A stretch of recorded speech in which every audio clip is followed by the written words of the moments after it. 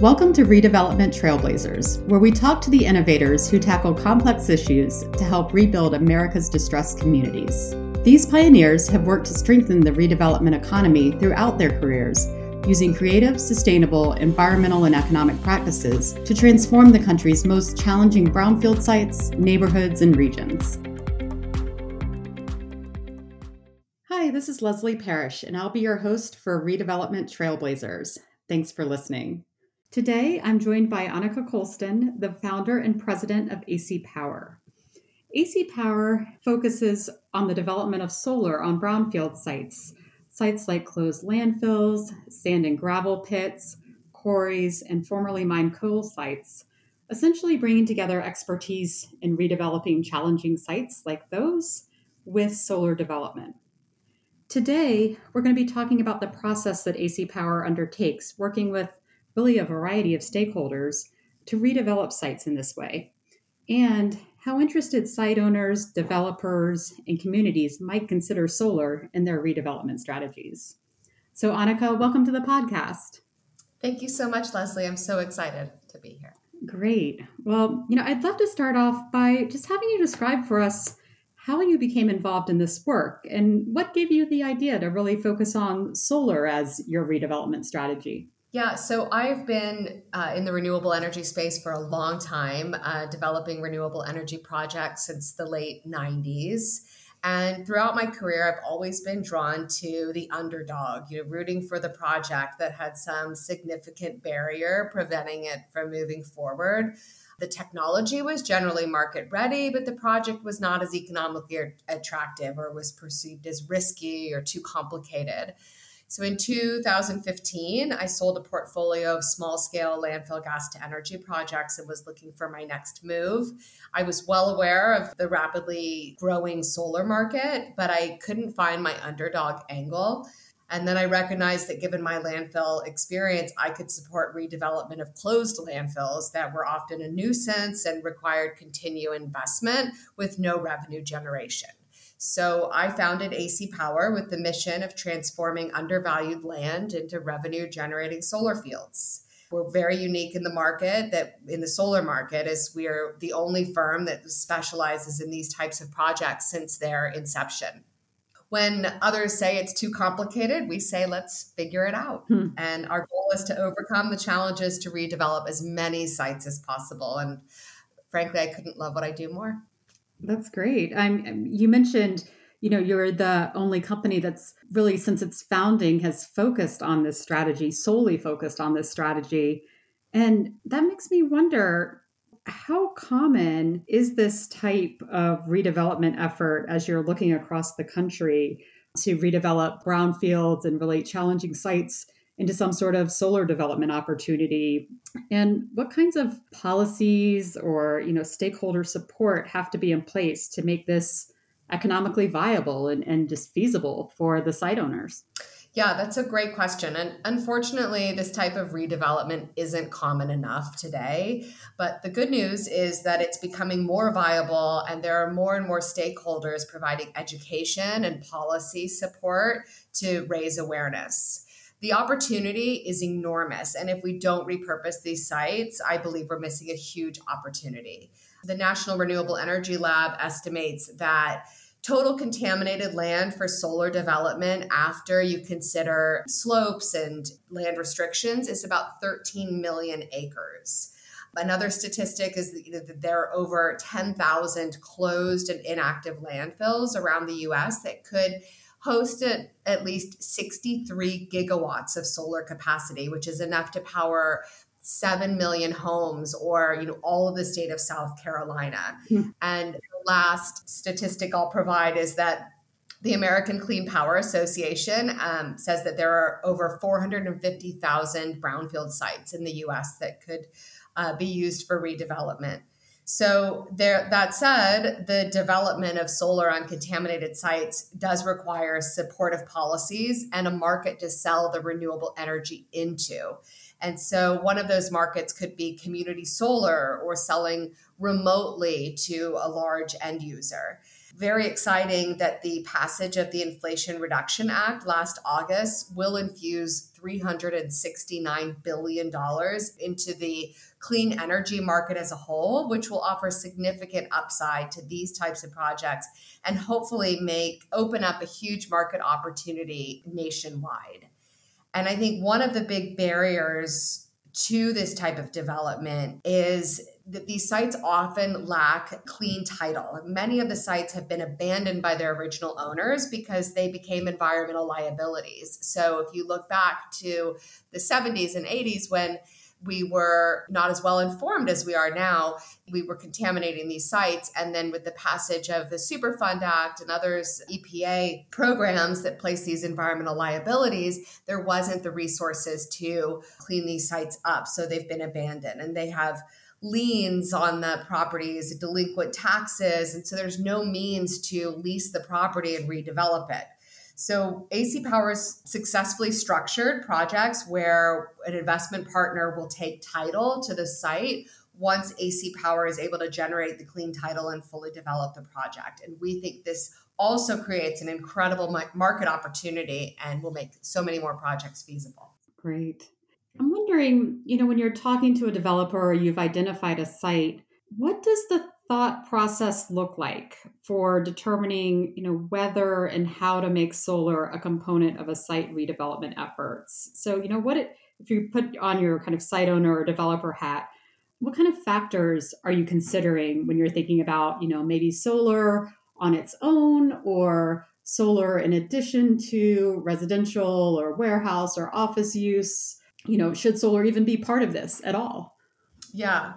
Yeah. So the first step is to assess exactly that. Is solar appropriate for this site? And the first thing is, evaluating two key points. First, what was the contamination or disturbance history? Has the site been remediated? And would solar be considered a permitted final end use?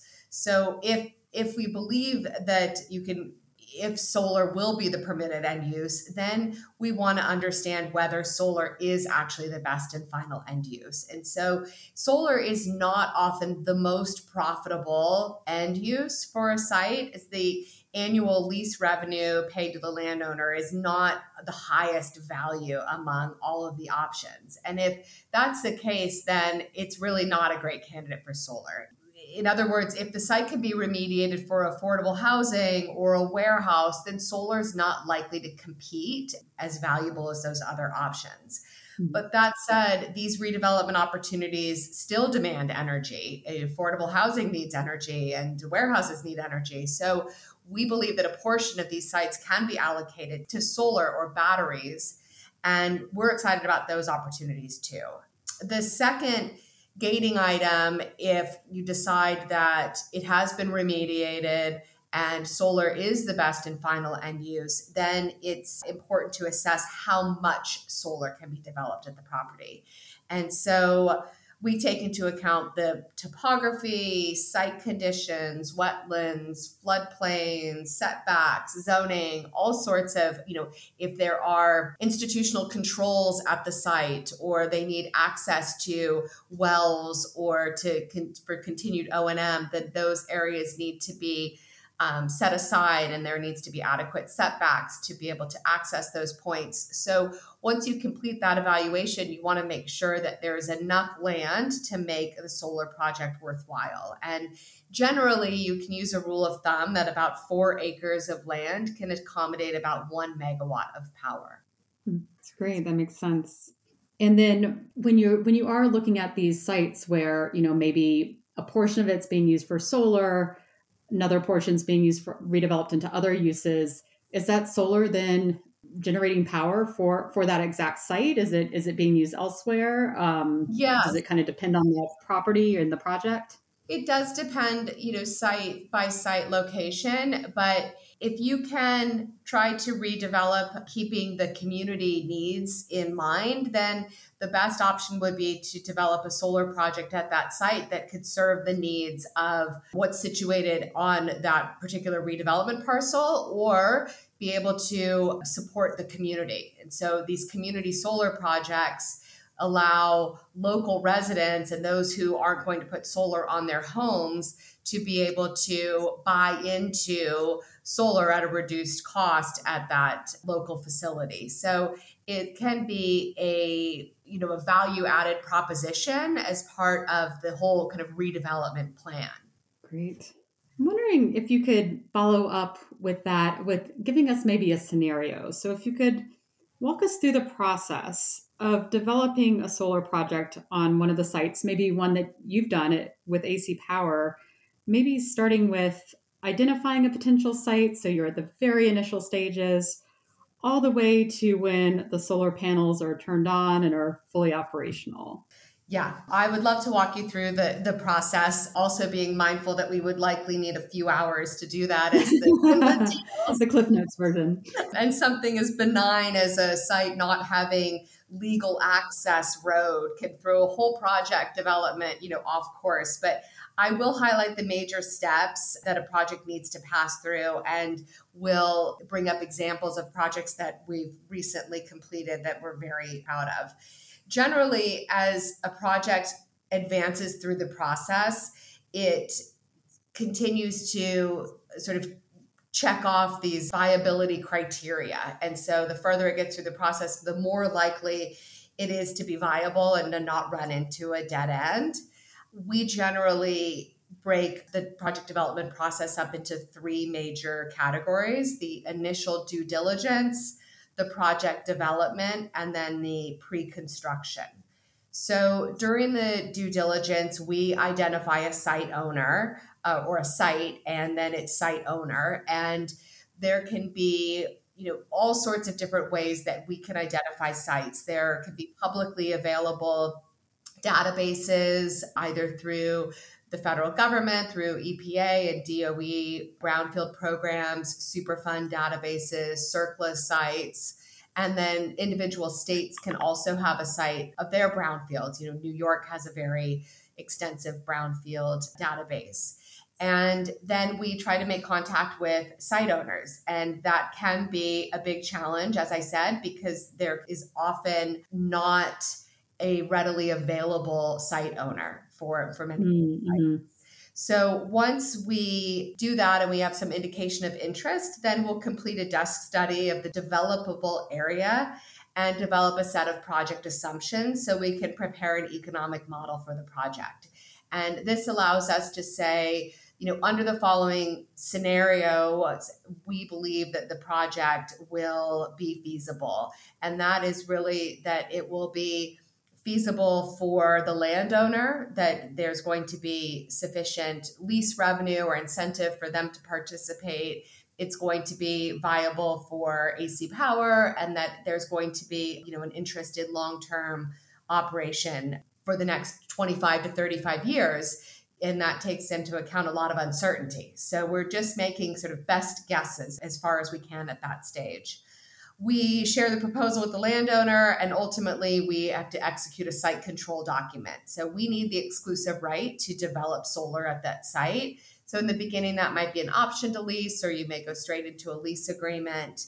And then we would move into the development phase. And the first thing that we do, and this goes for any solar project, is the interconnect application. And so all solar projects, this is probably the single biggest qualification for a project.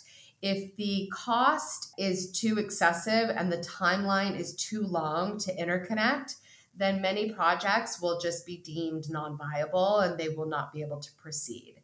And so this is a significant gating item, and the time it takes to determine whether you are able to interconnect also varies greatly from state to state, or utility to utility, or interconnection service organization to service organization. So unfortunately, there's not a lot of standardization there, but there are certain states that are where you can readily develop a project, and others where you will have to have considerable patience, we could say. So we tended to start that task first because that can be a long lead time item. The next step is to explore offtake. And, they're a very common theme for solar projects is to be able to do a net metered project. So we put it onto a rooftop, sell it to the end user. But for these, solar redevelopment projects, these sites are often not near any other end users. And so if they are not nearby somebody who can use the power, then you have to explore other sources of offtake. And as I mentioned before, community solar is a really great option for these sites because it gives the local residents the ability to purchase the electricity through their utility at a discount to their current bill. And often these projects will reserve a large share for low or moderate income residents, which is a great additional project benefit. So we find that, if we can support community solar at a site, that is our preference. And we can really build that into a whole community benefit program to make the project more attractive to the area. And we also look at other state and federal incentives. So we could do a whole podcast also on the Inflation Reduction Act and how those incentives will drive development for these types of projects nationwide. But it's essential that solar projects on previously disturbed properties have sufficient revenue to support the large upfront payments. And so community solar can often be a large enough driver because you're selling at a residential utility rate. But if not, then you need to have incentive tax credits or you need to have local state programs. And there are more and more state programs that are geared toward brownfield redevelopment exclusively or specifically because they want to ensure that these types of sites that may be more complicated and more costly are redeveloped because they are great candidates overall for solar.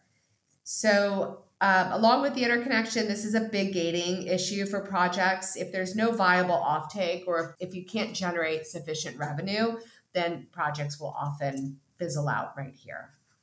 The next step, and this is kind of done concurrent along with interconnection and offtake, is the permitting process. And of course, permitting for these types of properties is extensive and can be significantly more time-consuming and costly than traditional solar projects. But we early on want to ensure that we've engaged all of the possible stakeholders, so the town, county, state, federal if necessary. And this step includes permitting for site plan approval as well as approvals from the State Department of Environment or sometimes the EPA.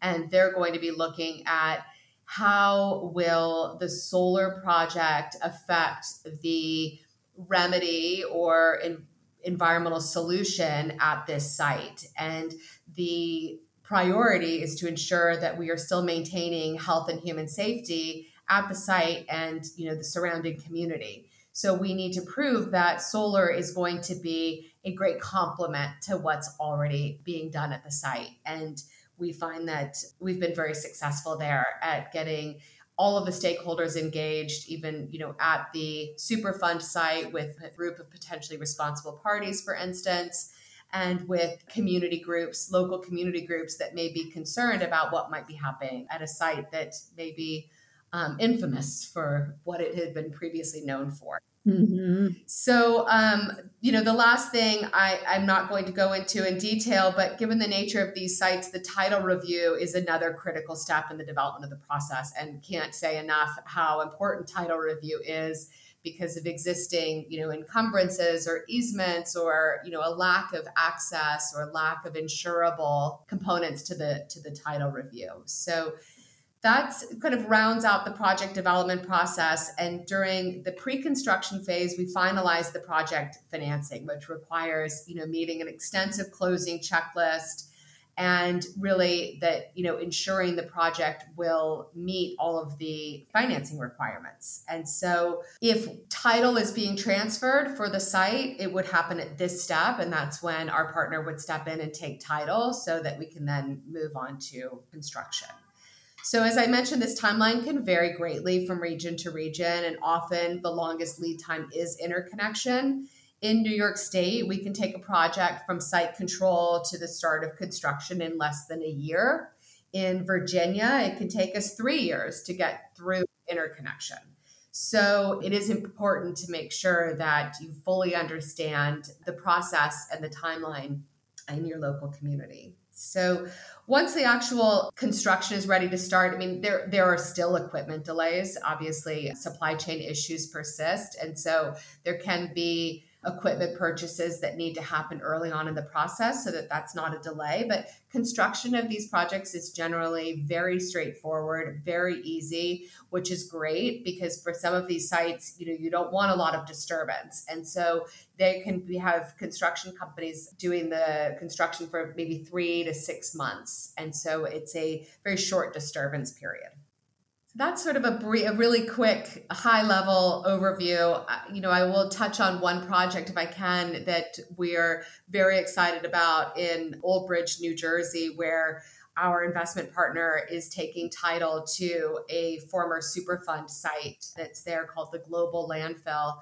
And AC Power was awarded a Community Solar Pilot Program award from the state of New Jersey. And so it's a highly competitive program, which we were very excited to see this project awarded because it is a very complicated site that had an absentee owner. And so there were millions of dollars of unpaid property taxes at the site. And so we worked really closely with Old Bridge Township to enter into a pilot agreement, a financial agreement, and have AC Power deemed as the redeveloper. So we were very excited to get this site back onto the property tax rolls and for the property to be able to generate revenue for the town moving forward.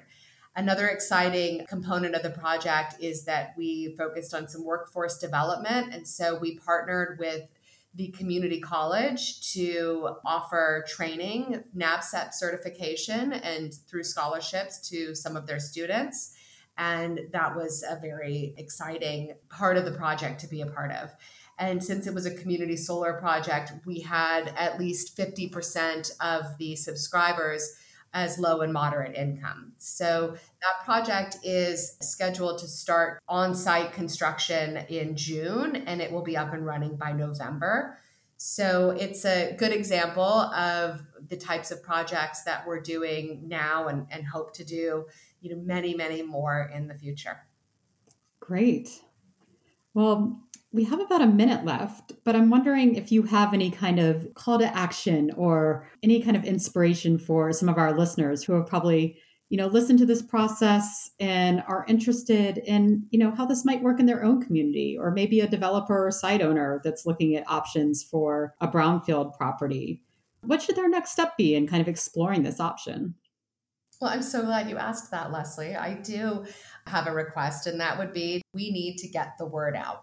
And we need every owner of low-value property, every tax collector that knows about an abandoned or low-value land, every mayor committed to environmental justice and economic development, and every site remediation professional or lawyer working with corporations managing environmental liability to step up and identify these sites as candidates. Learn about this extraordinary opportunity of solar on brownfields and share it far and wide. Call AC Power. You can tell your town officials, but we just want people to spread the word that these sites are great candidates and should be redeveloped. Well, great. Well, we have our marching orders. So thank you. And thank you so much for joining. I really appreciate you sharing your expertise with us on this. Thank you, Leslie. It was my pleasure. I love talking about this. Great. Well, if you want to learn more about AC Power's efforts to include solar as a key strategy in redeveloping brownfield sites, you can visit their website. They're at acpowerllc.com, and we'll also drop a link in the show notes for you as well. Thanks for listening, and please join us soon for another episode of Redevelopment Trailblazers. Thank you for listening to Redevelopment Trailblazers, presented by the Redevelopment Institute. For more information on successful strategies for brownfields redevelopment, urban renewal, and community revitalization, visit our website at redevelopmentinstitute.org. And don't forget to subscribe to this podcast so you never miss an episode. See you next time.